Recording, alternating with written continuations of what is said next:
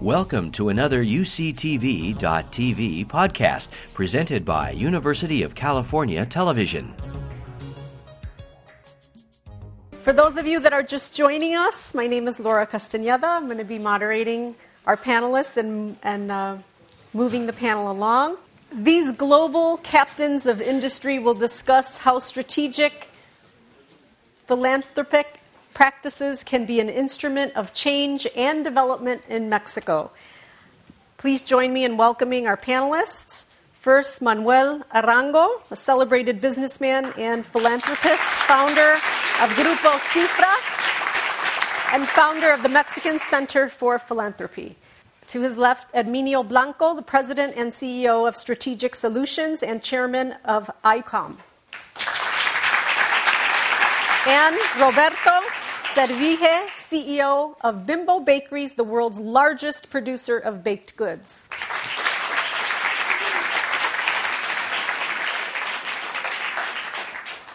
We also have a university connection here, Andrea Castillo, who is an alumna, Elliot Pepper and Lila Peterson, who are current students of the International Relations and Pacific Studies, are going to be presenting their Sustainability, Innovation, Growth, Insight, Access.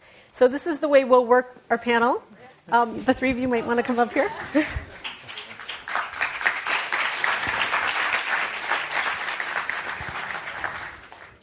The student group will tell you about their project first, and then each of the panelists will come up and present, and then we'll engage in some question and answer. Well, good evening or good afternoon, everybody. Thank you for joining us today. My name is Andrea, and I'm here with my colleagues Elliot and Lila, and together we are Insight Access. As we were told earlier, I am a recent alumna of IRPS. I graduated in 2009, and both Lila and Elliot are second years, and they're current students at the program. So about 10 months ago, we got together, and we were trying to figure out a way to make our communities more sustainable. We were driven by the innovations that we saw in our day-to-day lives, and we were very passionate about this goal.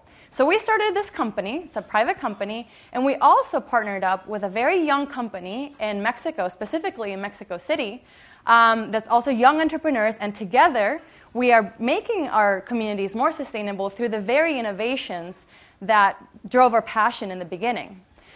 Our goal at Insight Access is to bring clean technology to the world. We do this with 3 services. The first one is consulting. We work with clean technology companies from all over the world, from Switzerland to Australia to Canada, and we bring their products to Latin America. But we do this specifically in 4 markets, in Mexico, Colombia, Brazil, and the Dominican Republic. We also work on sustainability management. We offer these services to local organizations and companies so that they can either start a sustainability program or improve the one they already have. And once we get there, we use marketing to promote their message locally in California and throughout the world. But we're not really here to talk to you about these services today. What we're really here to talk to you today is about our corporate social responsibility program, also known as CSR, and Lila will tell you all about it. Well, lights, please. First, I want to ask you all a question. I don't know if you have ever been in a blackout. Yes? Okay. Especially if you live in Mexico City, it's horrible. The football game you were watching suddenly stops. The Facebook conversation you were having, you're not able to continue it. The paper you were just about to finish is gone. It's totally gone. And then you start being bored. And then you realize how important is light in your life, in every day of your life. And then you turn around and you see that 2.49% of the Mexicans live without this basic service. This is almost 3 million people. It's close to San Diego County's population that doesn't have access to light. What they do is they use other sources of energy, such as candles, such as biomasses, and diesel.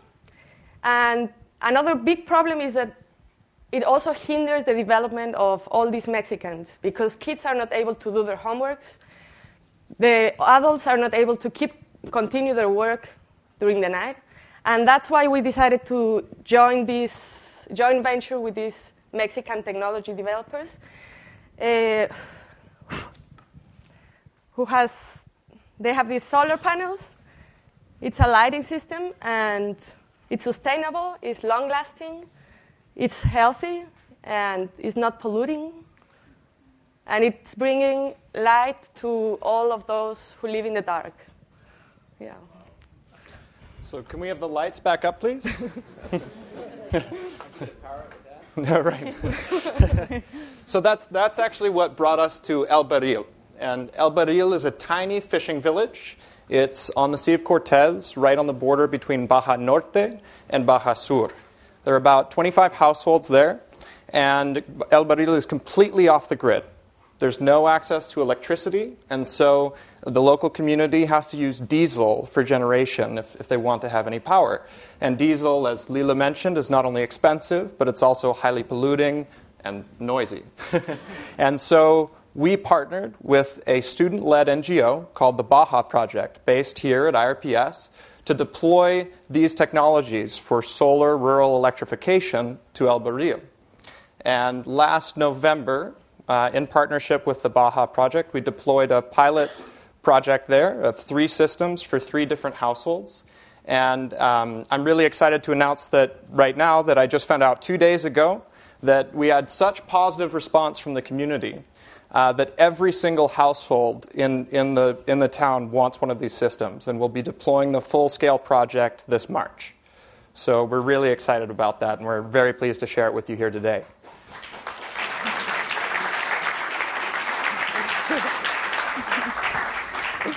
These systems are specifically designed for rural electrification, so they're very simple.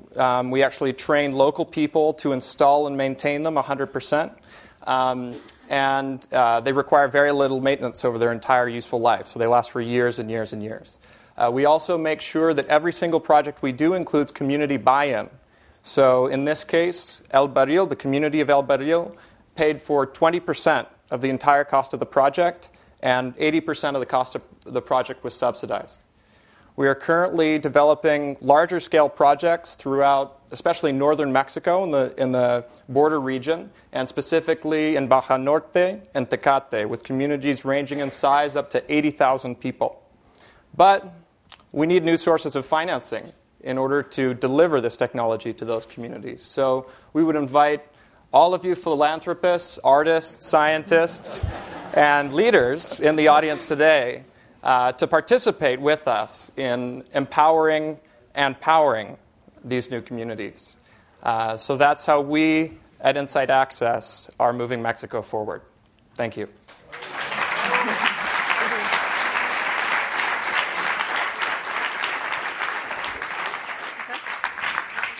Wow, thank you. Manuel? We invite the panelists back up, and Manuel to the podium. When I was invited to be here with you, I was very happy to come and to talk about Mexico outside of Mexico.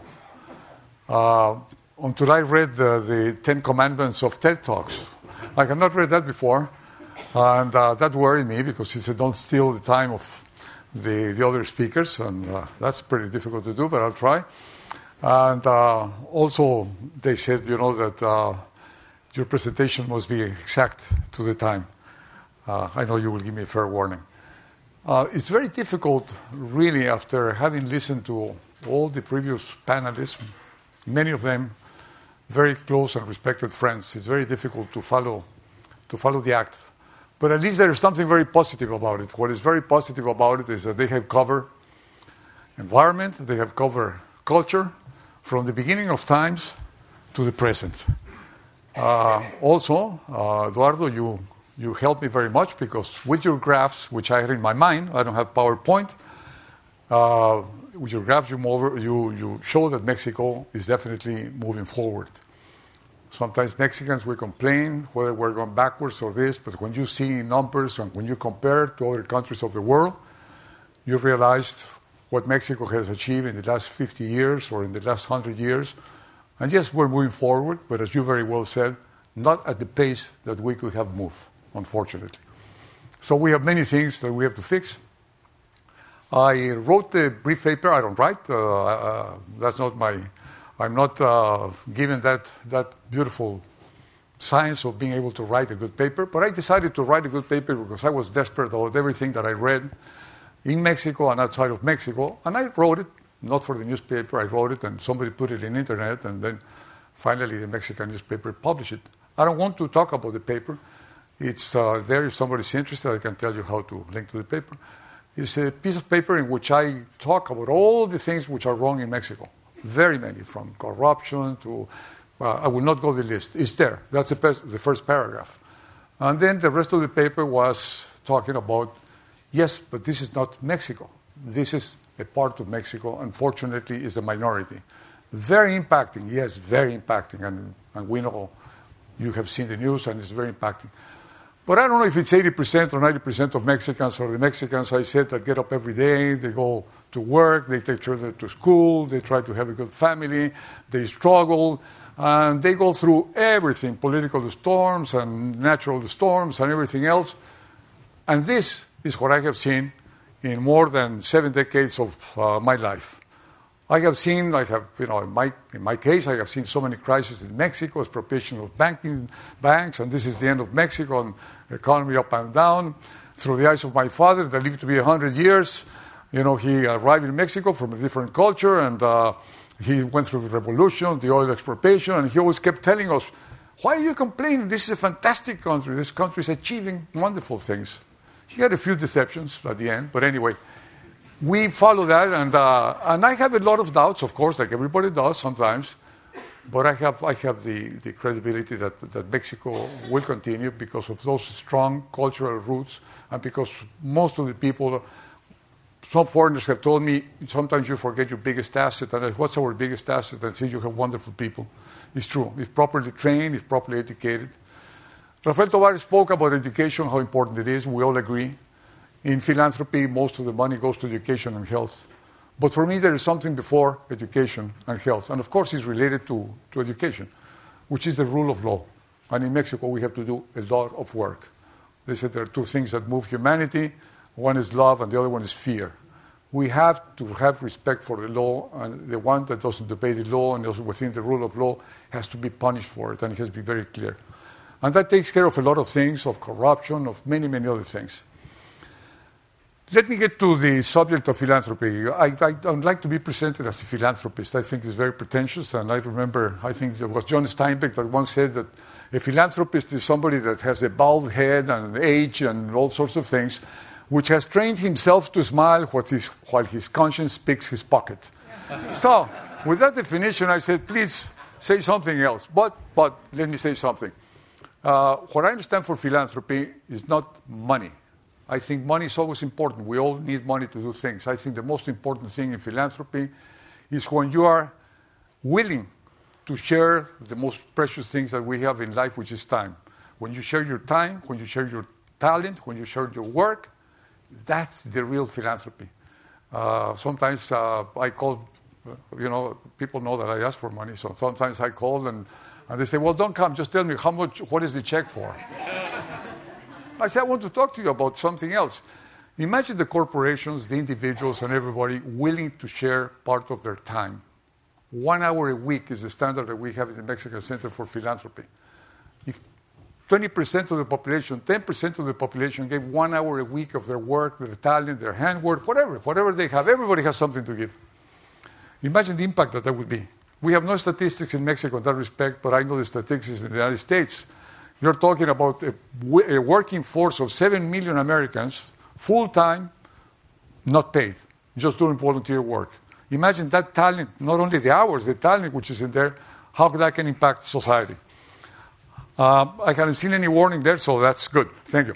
But one thing I want to tell you, everything that we have heard today, previous panelists, what we're really talking is about human behavior.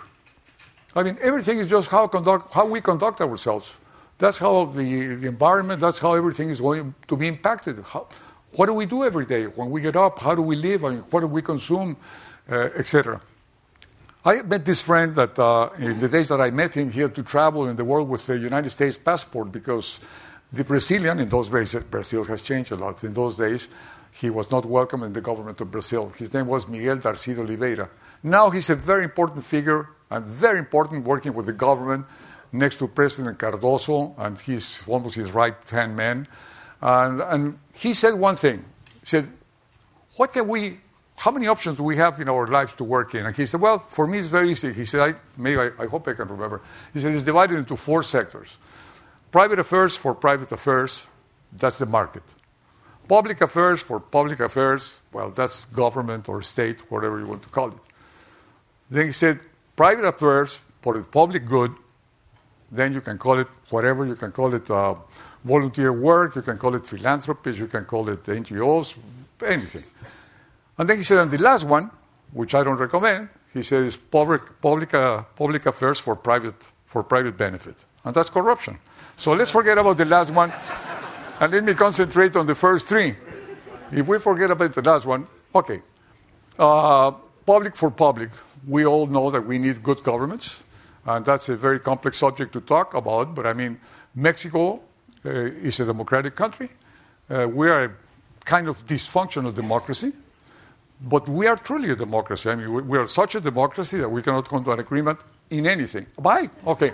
Well, anyway, those 4 things, if we just give some of our talent, some of our time, some of that to the rest of society, and we build an equilibrium between government, private affairs, market, and citizens.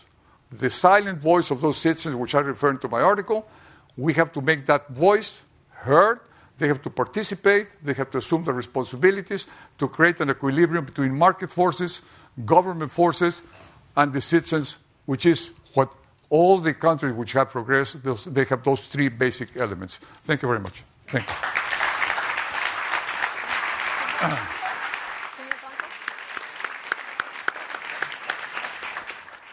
Well, when Manuel Weinberg and Eugenio, there you are, and Eugenio Garza called me last week to invite me to participate here, as they say, as a substitute teacher, I was very nicely surprised by the fact that this positive thrust of this conference, which, by the way, has been excellent. My congratulations to you and to every one of the presenters who have been really a show of excellence from Mexico. The fact that this is positive coincides with the presentations that I have been doing in the last 3 months. I mean, I got tired of saying the bad things, and then I started talking about the positive things and with different clients on this. And I think that there is a lot of positive things to talk about in Mexico. So today I will just tell you that through the last 20 years, Mexico has been able to build, at the very least, a robust minimum path of growth through sustained application of policies. So I will talk about that. And then, obviously, what Manuel very well said is, yes, we're growing, we're moving, we need to move faster. And I will be courageous enough to talk a little bit about what we need to do. And also there, on the positive side, we are moving. We are doing things, again, given our new democracy, dysfunctional, as you said, not a lot of speed on the changes, but changes nevertheless. All right, so the first thing is we have built this interesting growth path based on 3 elements. The first one is population control. Here you can see that Mexico was growing very fast, and this is sort of a recent beginning, but in the 70s we were growing at 3%. So it has come to 1%, 1.25%, which is very interesting. And what that means is that the fertility rate is getting to the point where basically a mother has 2 kids, which is just basically substitution. Well, the interesting thing on the economic side is that the dependency rate, that is to say, those that don't work divided by the people that work, has been decreasing. That's the seed of the middle class. And that in Mexico, we are starting to enjoy that, and we will be able to enjoy that for many years to come until the population just stops. So the baby boom comes out, and people, as you have less dependency, people have more money to spend, they spend more, and that's an engine of growth, demand, investment, growth. The second one is with respect to macroeconomic stability.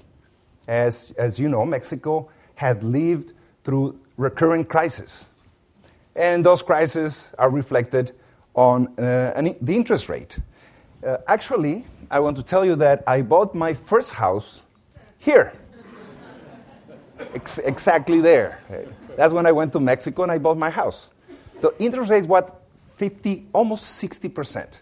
So first of all, you have to have a very good friend in a bank who will trust that at that interest rate, you will be capable of paying, right? Because it implies that you have to pay more than half the loan the first year, all right? Well, and the great thing is every day, every month that you pay, you owe more and more and more and more. Well, that has changed, and it has changed substantially. Now people can buy houses, cars, refrigerators, TVs, okay? Again, interesting source of demand, growth, investment. The third one is probably my preferred subject, NAFTA. So, still is not quite needed. So NAFTA, we all know the integration is fabulous. What has happened? NAFTA is more than 15 years, a very great integration. We are trading almost $1 billion per day.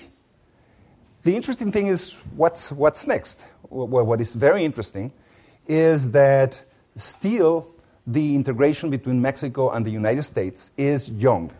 What do I mean? I do believe that a very large number, very important part of the industrial structure in the United States still is not enjoying the benefits of putting some of the operations in Mexico and facing the competitiveness challenge vis-a-vis the rest of the world.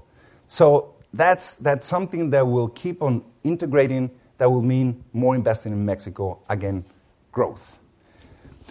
And that relates to the next one. The U.S. Corporates and everywhere else, they have realized the excellence of Mexican workers. Consumer Reports, this is an article that came November 2009, rates Fusion better than Toyota and Honda, and Lincoln MKZ better than Acura and Lexus.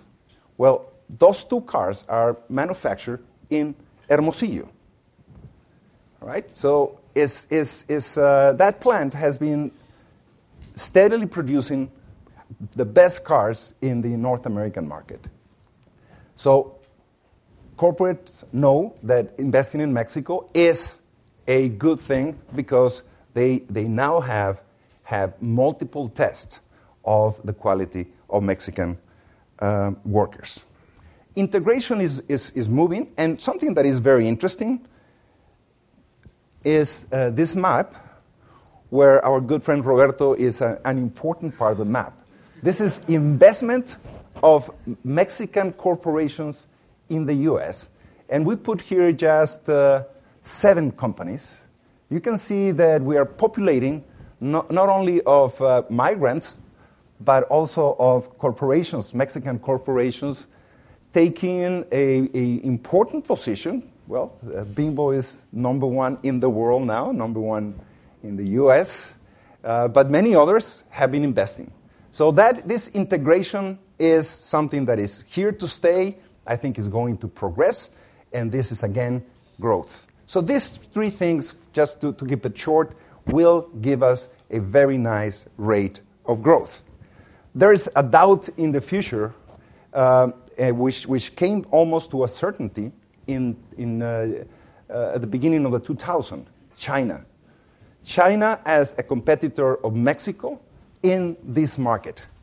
Well, in year 2000, China becomes a member of WTO, and as a result, we had our party in the U.S. market almost finished. As you can see here, in year 2000, up to that, we were obviously above and superior to China. But then very few years later, just 2-3 years later, China overpasses. At the time, I had an interview in CNN, okay? And they asked me, well, Mr. Secretary, are you afraid of China? I said, China, I'm not afraid. And I said, well, really? I said, no, I'm in panic. I'm in panic. Fortunately, it started changing. It dropped, and then it came out. And basically what we lost is everything that is defined as an industrial commodity. Inexpensive footwear, inexpensive apparel, small refrigerator, a small TV, all of those, we lost everything. But, as you can see here, we were really the queens or kings of small refrigerators. We lost the market, okay? But interesting, and on the positive side, and positive for growth, is the fact that even if we suffer several years, then it came a new wave of industrialization, of things that are intensive in logistics. Not small TVs, but big TVs. Not small refrigerators, but big refrigerators. Everything for which time to market is important has to be done in Mexico. And then corporations realize that after this first big wave of investment into China, they realize that it's best to diversify risk, that Mexico is a good place to invest. They realize that when they take sophisticated production into China, most probably all the secrets will be stolen, and that's not the case in Mexico, for good or for bad. Because we don't have the capacity to steal them. Well, that's a joke. But then they also realized that for inputs which are related to national security, they will never go to China. They go to Mexico and they stay there. So all of these, plus the fact that wages in China are increasing, before, in 2002, the gap was tremendous, 237%, the gap between Mexican salaries and Chinese salaries. Well, you can see now that is 14% and growing. The salaries, the salaries in China are growing substantially.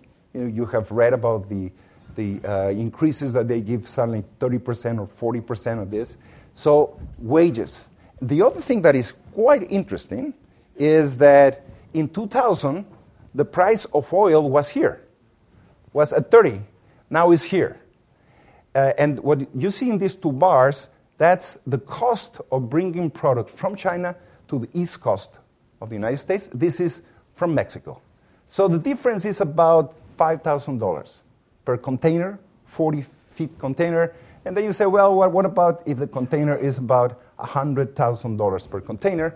That is about a 5% implicit tariff if you compare bringing goods from Mexico and bringing goods from China. Again, this tells me that what was happening in 2001, when we started losing everything in the United States, our penetration will stay. Again, growth. So, just to finish before we say bye-bye, say, well, as conclusion, we are doing well. We have, through 20 years, established a minimum path of growth. But it's not enough. If we keep on growing like this, the rate of growth average during NAFTA is 3.4. Eliminating the two crises is 3.4. It will take us 33 years to double per capita income. More than a generation. Socially not acceptable.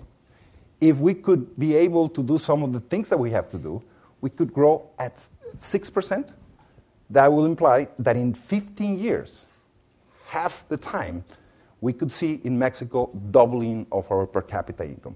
That would give a lot of perspectives to a lot of families. It would be politically highly attractive. So why don't we do it? Well, and what do we have to do? What do we have to do? Well, what we have to do is increase labor productivity. Well, this is just a reflection of part of the history with China. You see, on large refrigerators, which are very expensive to bring from China, China is present here. That's the only thing that China has been able to do, and that's Mexico. We control that. But what do we have to do? We have to increase the productivity of labor. What do we need? Education, number one, and we need flexibility on the labor law to hire and fire, number one. Number two, we need much more investment. Although we're receiving about $20 billion a year, we need to double that. We need to eliminate restrictions to investment, which we have a lot. We have restrictions in energy, communications, transport, you name it. They have to be eliminated or substantially reduced. And then government needs to invest more. The Mexican government is not investing for two reasons. It doesn't have money, because we are terrible tax collectors, so we need a tax reform. And number two, given the corruption that existed in the past, the laws that apply to public officials that make decisions on projects, of investment projects, are terrible. I mean, they basically cannot move. They are scared about doing anything. So that has stopped many very interesting projects that will mean growth, that will mean investment and growth in Mexico. And finally, bye-bye, the rule of law, that's basic. Thank you very much. Good afternoon. I want to thank first Peter Caughey, Manuel Weinberg, and Alberto for inviting me to this important event.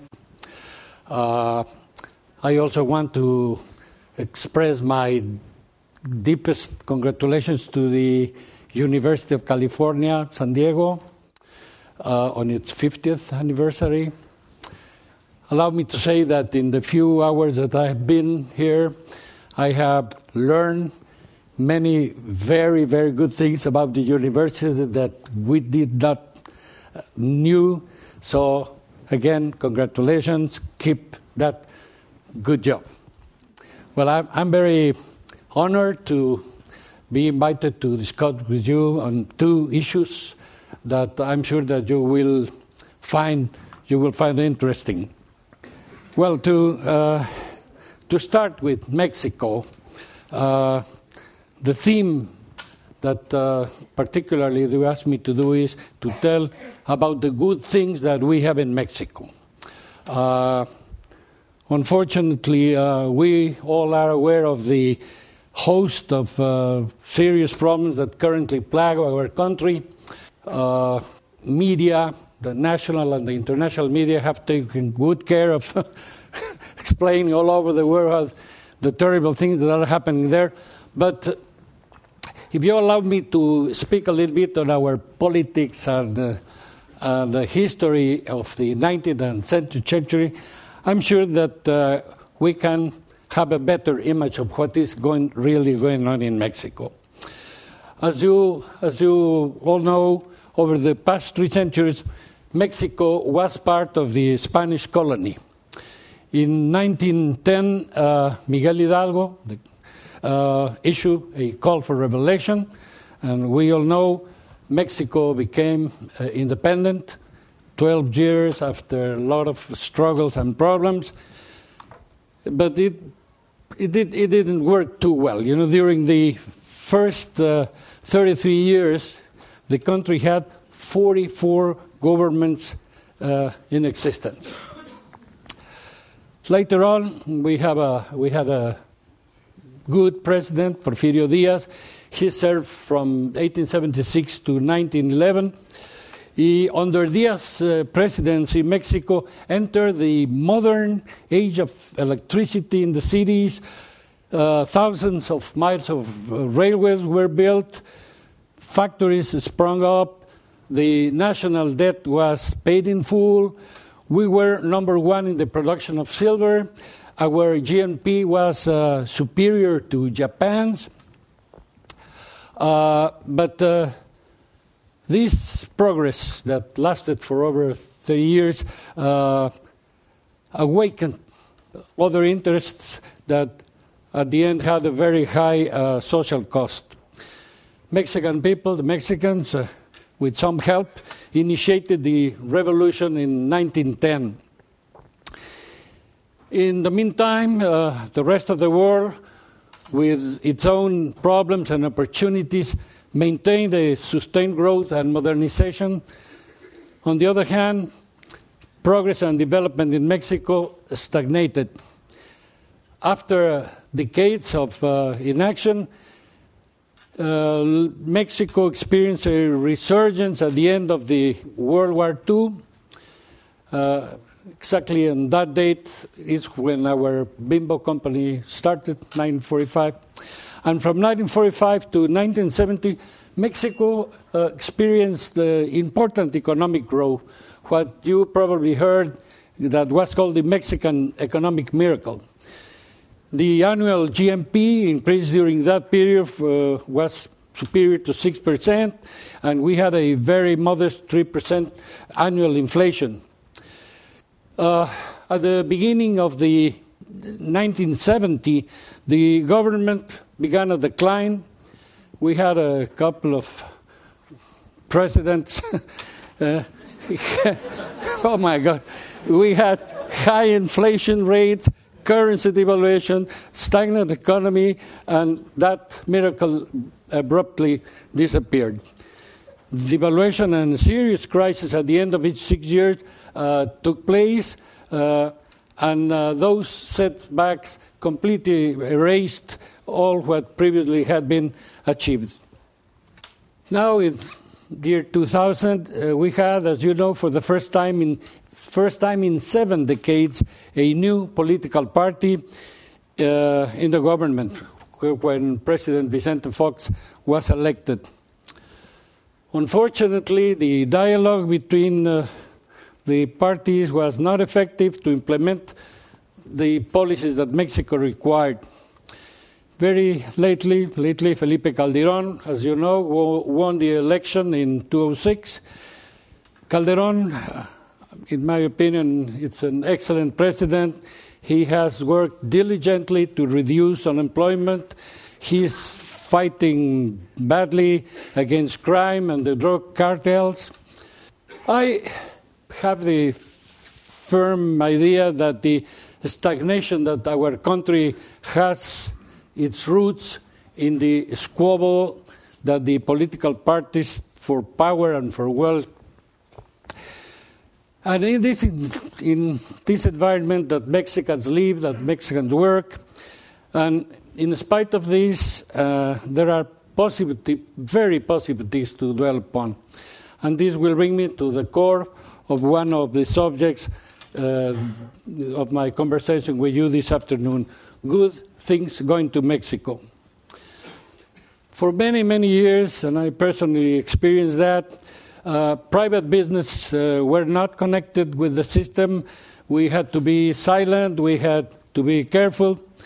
But nevertheless, many respectable entrepreneurs created important businesses and institutions that rivaled and sometimes surpassed the best companies in the rest of the world. In Monterrey, that is an arid and hot, not very hospitable region, one of the largest cement companies was created, together with a series of outstanding companies like grass production, steel, information technologies, banks and beverages.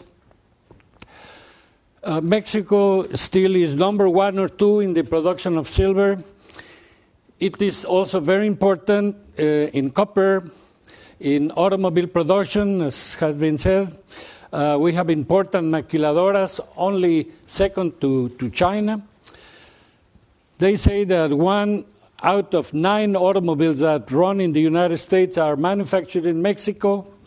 Mexico also is the most important Latin American country in exports. Mexico has a significant role in the production of vegetables like tomatoes, lettuces, strawberries, mangoes, avocado, broccoli. Just on this broccoli, one company alone exports almost 35% of the broccoli that is consumed in the United States. It's about 1,400,000 pieces every day. As we all know, Brazil is considered a winner among the developing countries, the BRIC group, Brazil, Russia, India, China. Indeed, Brazil has done many things right that are increasing their development. Mexico, on the other hand, is considered a country plagued with problems, mainly due to the violence of the drug mafias. Both things are true. But, however, let me show you a comparative chart. As you will see, only in the second item, Mexico is not number one. But on the rest that are important areas, like unemployment, homicides, for instance, Mexico is much better, but people doesn't know that. We must recognize that Brazil is doing something positive in the political and the diplomatical areas to sell their image, and that Mexico is necessarily not doing that. Nevertheless, with further comparisons, there are many things positive that are going for Mexico, and I want to mention to you. We are number one in eolic energy, in the growth of eolic energy. Our international trade has a high level of imports and exports. We are number one in Latin America, and we are growing at double digits in this area. The exchange rate, as has been said, is stable and solid. In the last 2.5 years, the peso has gone from 13 to 12 pesos. Today is 12.06. It's a very good rate.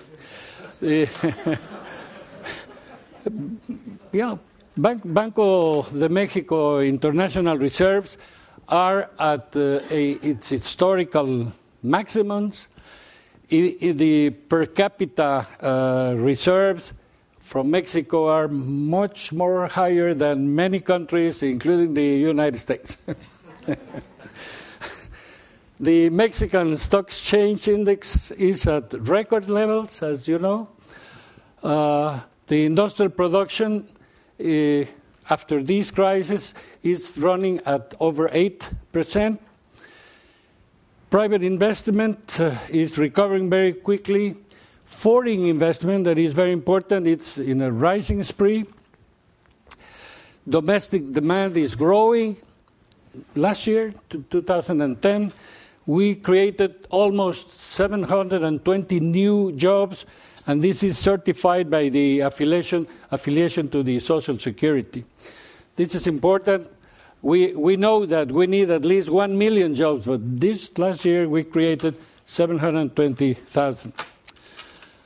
The World Bank, in his report, Doing Business in 2010, in relation to the easiness of doing business, gives Mexico within the Latin American countries and the BRIC economies, gives the highest marks. In the very important area of health, 92% of the 112,000 inhabitants have access to medical services, not Houston's quality service, but medical services, and free services, free medicines through different programs that the government has, among with the Social Security. Very important, during the last 4 years, we have had a dramatic growth in basic infrastructure, roads, airports, seaports, electricity.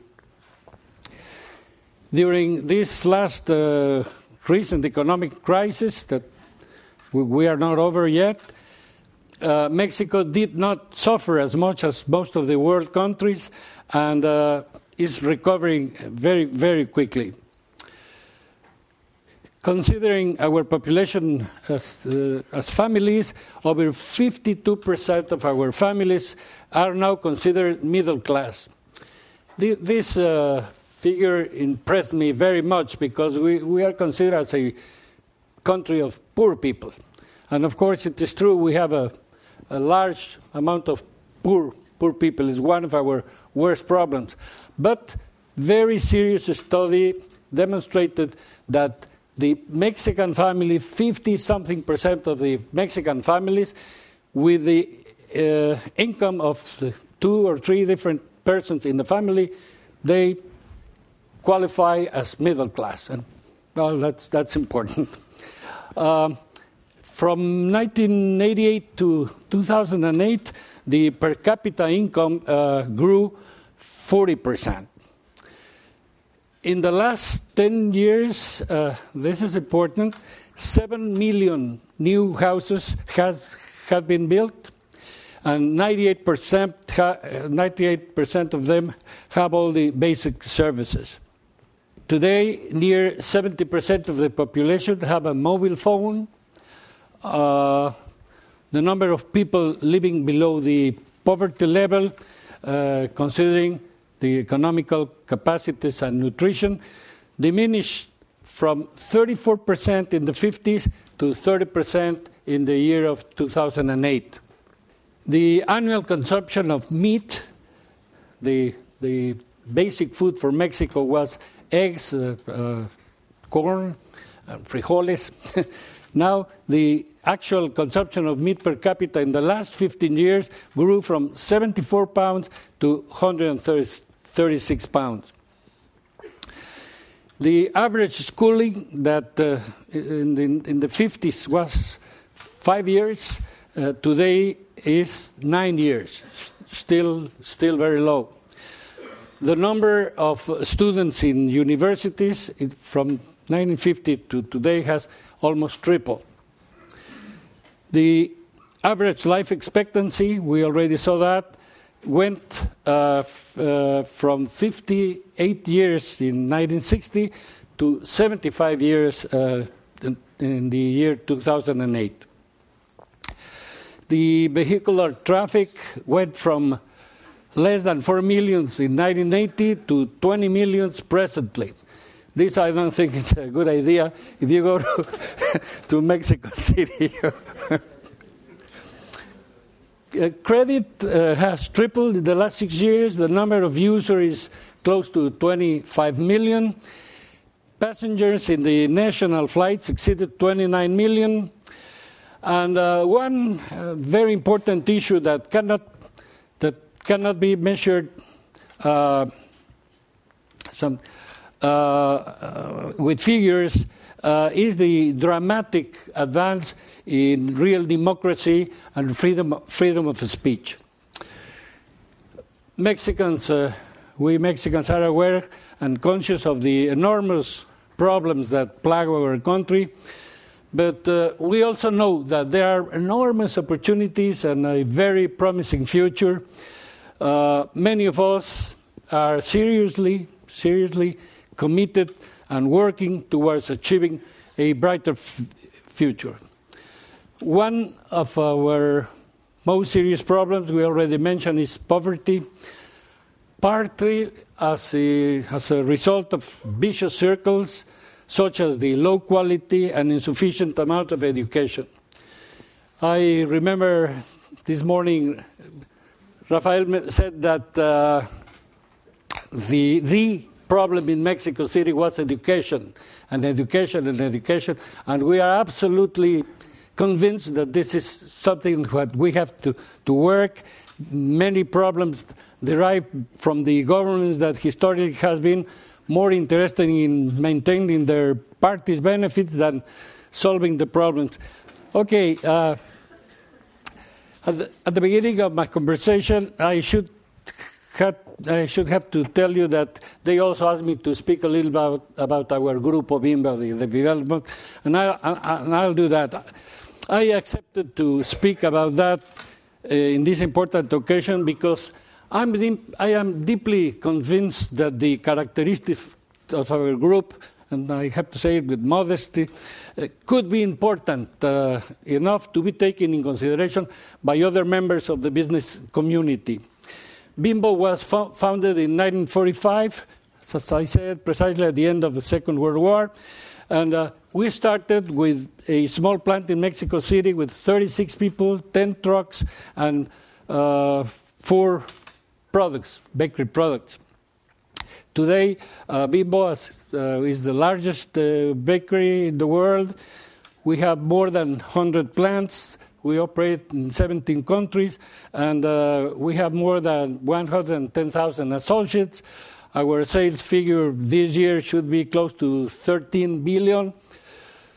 With the exception of China, where with the exception of China, we have been there only for 3 years.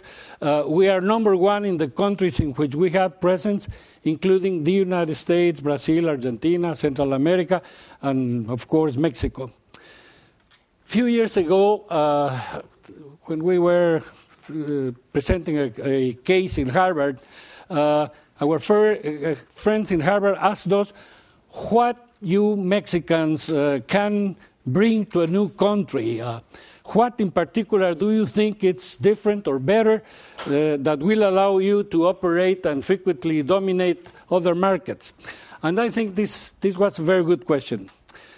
We know that we do not have better technology nor better equipment, not secret formulas, not better marketing skills, superior to any other available to everybody around the world.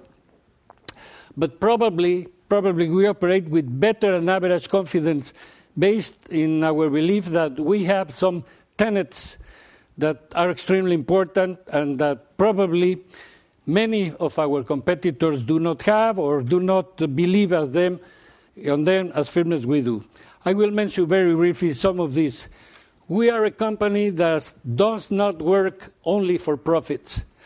Profits are extremely important and they are indispensable if you want to remain, if you want to grow, but we do not put profits in the first place. We put people in the first place. We believe that all persons have dreams, desires to participate, to grow, and to fully realize themselves, their potential as human persons. They want to transcend, they want to leave a mark in this world, but the standard business system many times ignores that, and they uses the person. We strongly believe that if you respect the person and treat them with justice, with respect, with confidence, with affection, the person grows, the person cooperates, creates, and feels himself or herself part of the group. And this is a very important principle and a strong element of our operational philosophy. I will not be able to bother you with all our tenets, but mention one: integrity. We expect from all our associates to be honest, upright, trustworthy, and always act according to integrity. We believe that integrity is and should remain our number 1 demand. To be acceptable in any activity, we must start and comply with this policy in mind. You cannot trust a company or an institution or a person who does not fulfill this requirement. To finalize, let me mention you another principle that I consider relevant. We have a clear policy regarding growth. We have been growing steadily for the last 65 years, and we plan to do so all the time. We have a rule to reinvest 80% of our profits. We do not pay high dividends, our stockholders benefit from the growth of their stock. And if you add to these basic principles the regular ones that the company should have, such as total quality, competitiveness, productivity, aggressive marketing, and so on, the result is that you have a company that will be winning. I have to admit that this is not easy. Different places in the world have different language, they have different culture, different economy, different tastes, and sometimes you have to digest that at a very high cost. But normally we have a positive response. I am, to finish, pleased to tell you how satisfied are our new associates in foreign countries when they realize that they will not be used, but rather integrated and become really part of the group. And when they verify that their families is what really count. I want to finish. I know I'm late. I'm sorry very much. So I have to finish. And thank you very much, sir.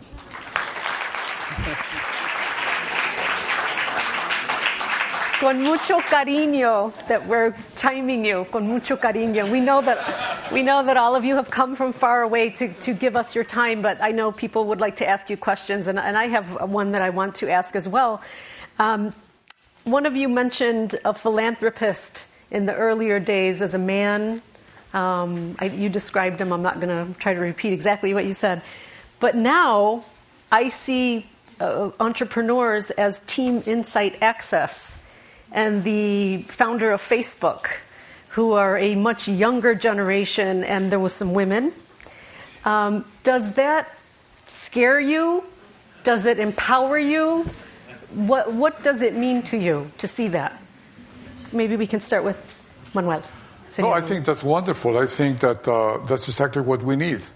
I mean, just like technology is used in business for many purposes, I think technology for the first time gives civil society the possibility to participate and strongly make their points and be part of the decisions. Before, it was very difficult for civil society. I mean, when I talk about civil society, I talk on anything from human rights to environment to everything. And the social networks today, I mean, that's the name of the game. And I see that with enormous optimism because this is silent voices of so many people doing other things beyond their rentability or beyond their pockets. People that really want to change the world for the better. Sometimes they might be wrong or they might be too romantic, but I mean, I think the possibility of doing that is through technology. And it's proven by the way what you said, what Facebook, I mean, I'm sure that the young man that invented Facebook, I mean, he never probably thought at the beginning that it would be a political network. And, you know, we see now what's going on in Egypt and everybody's talking through Facebook and so on, like CNN in this time. So I'm all in favor. For me, it's just the best news that I have had in a long time. And I'm sorry that it's beyond my time. Me too. Señor Blanco. And please feel free to address the audience. You don't have to address me. Okay. I don't have to add anything to what he said. No? Seriously? Go ahead. Really, Vivian. Well, this new technologies and so on, it doesn't scare me, but tells me that the world, that the society is entering a new world. As we had 200 years ago the Industrial Revolution, now we have the Communication Revolution, and this is serious. This is going to change completely what we are doing. For all of us that we are not so young, no much problem, but for the younger generation, this is going to be a new world, completely different of what we had. I don't know if better or worse, but different. Are you all on Facebook? No? Do you have a website? Yes. Do your companies all have websites? Oh, yeah. Obviously. Okay. And you probably hire somebody to handle your social networking for your business, no? Yes. Yeah, there's probably plenty of students that need a job. I'm going to challenge each of you in a sentence to answer to whom or what do you attribute your own personal success in one sentence. Well, I don't know. I don't want to measure success, and least of all on my person. But for me, success really is feeling happy to be alive every day and having dreams to pursue. And at my age, which is quite late, I still have that. If you want to value that as success, I think that's my way of looking at it.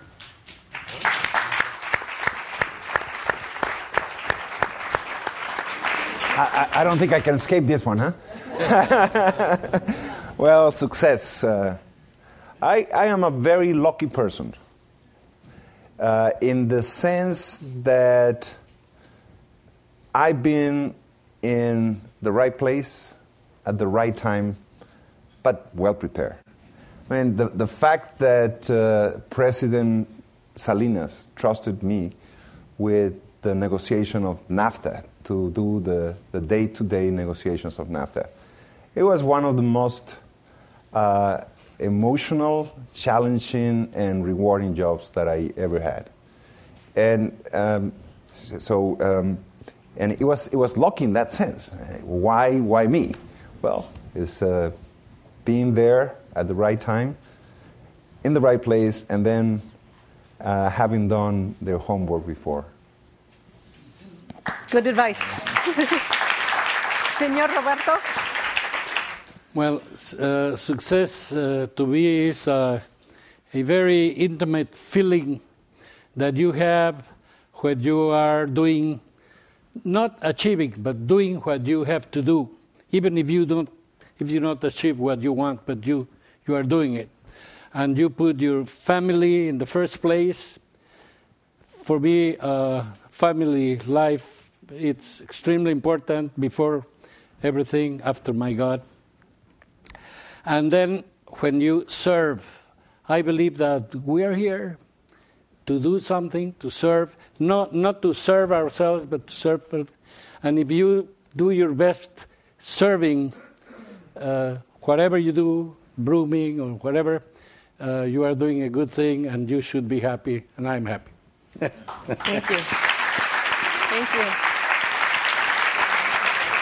I would like to open it up to questions because I know you probably have so many. This young lady right here in the middle, can you stand up? You have a book in your hand there? Hi, my name is Minerva, and my question, it could be the three of you. What are your opinions about the current investment on science and technology and the necessity to generate capacities and links between the government, the research centers, and the industrial sector, and not just in the case of Mexico to import technology?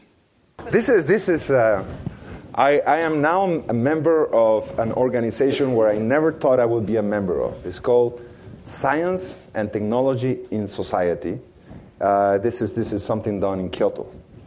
And it's a group of highly technical, they're very highbrow technical people. There are about 10 Nobel Prizes of, not economics, of course, medicine, physics, and they invited me. I was really humble, but I went there and I gave a speech.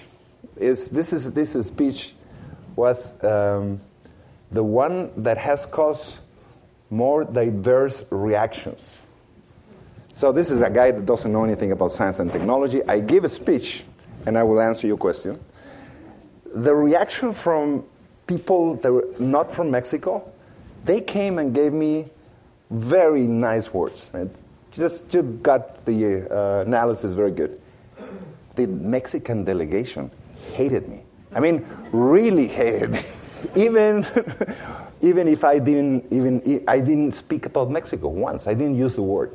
But what I said is, investment in technology is very, very important. But it is something that when you are small, like Mexico, it's a very risky enterprise. If you invest $100 billion in technology, then you probably 5 projects of those will come out right. If you invest $100 million, the probabilities that you don't get anything right are high. But I think that investment in technology in a country, for instance, like Mexico, has to be investment on the capacity to absorb technology, which is what you didn't like, and which is what the Mexican delegation didn't like. But, the capacity to have people to absorb the technology very fast, that's what generates jobs, and that's what Mexico needs. It is beautiful what we do in UNAM, in different universities, but you cannot trust on those projects as the source of growth. And you have beautiful things, beautiful contributions to humanity in many of the areas of science in Mexico, but you cannot trust on those to build growth. You have to have the capacity to absorb the technology being generated in the rest of the world. They hated that when I said that. Senor Roberto, did you want to add something to that? No? Okay. Very good answer. This gentleman in the front row right here, question? Hi, my name is Marco Fernandez. I'm a fellow in the Center for U.S. Mexican Studies. And taking advantage that especially, the three of you work in supporting projects in Mexico, I have a question regarding the comparison between the philanthropy in Mexico and the U.S. Because for a long time I have been thinking about this. Why is it the case that the business sector in Mexico seem to be not so involved as their counterparts in the U.S.? Is it a matter of the fiscal incentives, a culture, or what is the reason of this big difference that seems to be in the behavior between the two business communities? Somebody informally asked me that question in the cocktail party last night. It was a young man. And my answer was, well, it's a complex answer because it's composed of many pieces. But I'll tell you more or less what I have learned in the past. Well, let's go back to culture again. Once we did a study between foundation, American foundation, I forgot if it was Ford Foundation or something, to compare precisely that, And then if we go to culture, culturally in this country, in the United States, before you had government or something, you already had people getting organized. You had civil society getting organized. In Mexico, if we go back to pre-Hispanic times, we were already told from the very beginning. Somebody was organizing us, and somebody was telling us what to do. So it's very difficult very different how the Mexican culture developed in that sense of the citizens getting organized to form a government, to create a government, the rule of law, property, private property, and so on and so forth. I think that's the beginning of culture. Now, if we go back to present times, in my days as an entrepreneur, as a businessman, I was taught that basically if I did my job correctly, which was to pay taxes, to follow the labor laws and things, I was a very good businessman. I was an example to the community. This has changed, and that change came, basically, at least I learned it from the United States. Many years ago, they started this business for social responsibility. They invited a lot of people from Latin America, and they told us, if you believe in that, take that culture. And we took that culture all over Latin America. And now business for social responsibility with the name of corporate responsibility or whatever is accepted by all the important and medium and small businessmen, that your responsibility goes beyond being within the law and doing what you're supposed to do and paying the right dividends to your shareholders and so on. It goes beyond that. You have to be responsible on the ethics, you have to be responsible on the environment, you have to be responsible on your atmosphere, social work, etc. So, this is a recent change. But, I wanted to tell you the past, and this is the present. It has been accepted. I think we see, I'll finish with this. We dare in the Mexican Center for Philanthropy to introduce social responsibility, corporate responsibility. And we decided to give an award, a yearly award to the corporations in Mexico that we think that, well, it was a big discussion in the board of the Mexican Center for Philanthropy and say, who are we to judge a responsible company or not a responsible company? After a big debate, we decided to do it, and we gave 15 certificates about 15 years ago. The last time that we gave the award, the yearly awards, which you have to gain in it, I will not get into how to do it. We had more than 1,200 people in the room. from all corporations that won the award and they feel proud to have that award. So it's a change of mentality. It's a culture, like anything else, is the culture of philanthropy, the culture of giving, the culture of volunteer, the culture of social responsibility. It's a culture, and it takes time to build it. I am so sad, but at this point we have to conclude our session here because we're running out of time. I would like to thank our panel so much for your time coming here to San Diego and to Team Insight Access, the students. I would like to very briefly introduce you to Laura Emilia Pacheco, who has a few words to say. She's the Director of Publications for the National Council of Arts and Culture in Mexico, and she's representing the Secretary of Education in Mexico, Maestro Alonso Lujambrio. Laura, mi tocaya.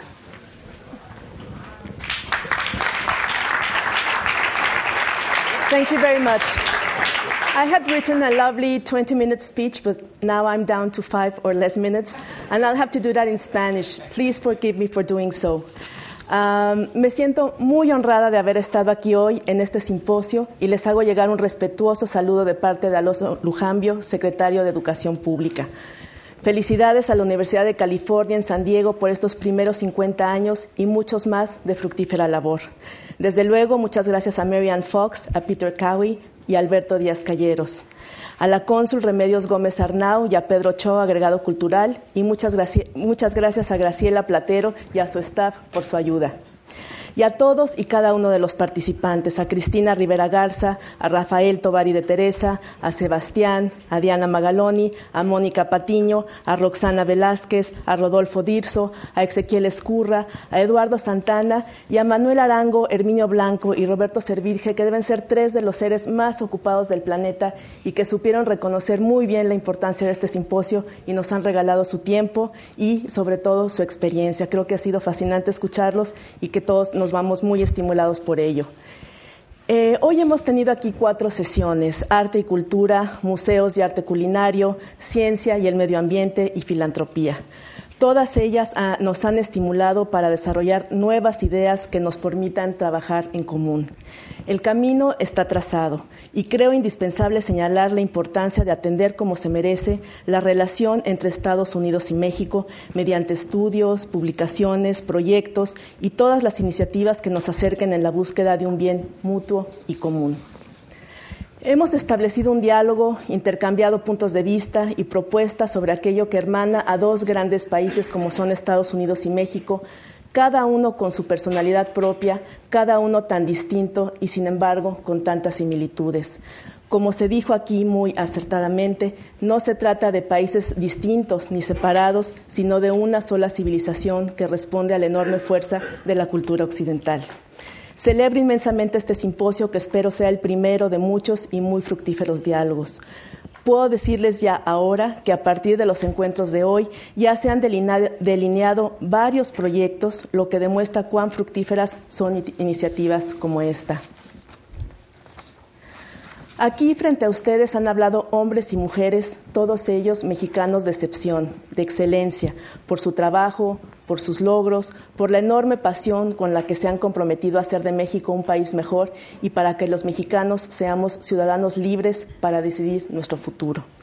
El panorama que ha emergido de estas charlas es uno de claroscuros, de fragilidad y potencial, de necesidad y riqueza. Escuchamos decir, y creo que es cierto, que la educación y la cultura, y una cosa que dijo el señor Servitje, la lucha contra la impunidad, son las únicas fuerzas capaces de hacer confluir lo mejor de un pueblo y de combatir sus peores amenazas. Escuchamos con emoción al escultor Sebastián contarnos de su proyecto en Ciudad Juárez, tristemente la ciudad más peligrosa del mundo, y de su afirmación de que nada lo detendrá en su arte. Actitudes como estas hay que aplaudirlas. Pero quiero contarles que su actitud valiente, decidida, es también la de muchos mexicanos que enfrentan la incertidumbre, prosiguiendo con su vida cotidiana, porque en México la vida sigue su flujo indetenible. Los mexicanos no estamos paralizados, como también lo mencionó el señor Arango. Espero que encuentros como este sirvan para derribar estereotipos, para enfrentar la vida y conocer con los ojos bien abiertos, como diría la escritora Marguerite Duras, quiénes somos, qué queremos, cómo podemos convivir y construir un futuro de manera conjunta, porque en el mundo globalizado de hoy, lo que le ocurre a unos nos afecta a todos. Lo que nos afecta a nosotros tiene repercusiones en los demás, en una especie de efecto mariposa que puede ser maravilloso o devastador. Optemos siempre por el diálogo, por la crítica constructiva, por la unión de fuerzas y no por la separación de elementos. Finalmente, el mundo es uno solo y es de todos nosotros. La verdadera grandeza de los hombres, de las comunidades, de los países, puede medirse muy bien en la manera en que enfrentan sus problemas. Yo creo que juntos, together, we have what it takes to move forward. Muchas gracias. Gracias. Gracias, Laura. Gracias. I would like to thank everybody for being here. The audience, you've been a wonderful audience today. And congratulations to UCSD for your 50th anniversary. And thank you for being such a wonderful Oh, thank you. Thank you. Thank you very much. And to all of the presenters today, thank you for your expertise, but most of all, thank you for your passion in moving Mexico forward. Thank you very much. Good night.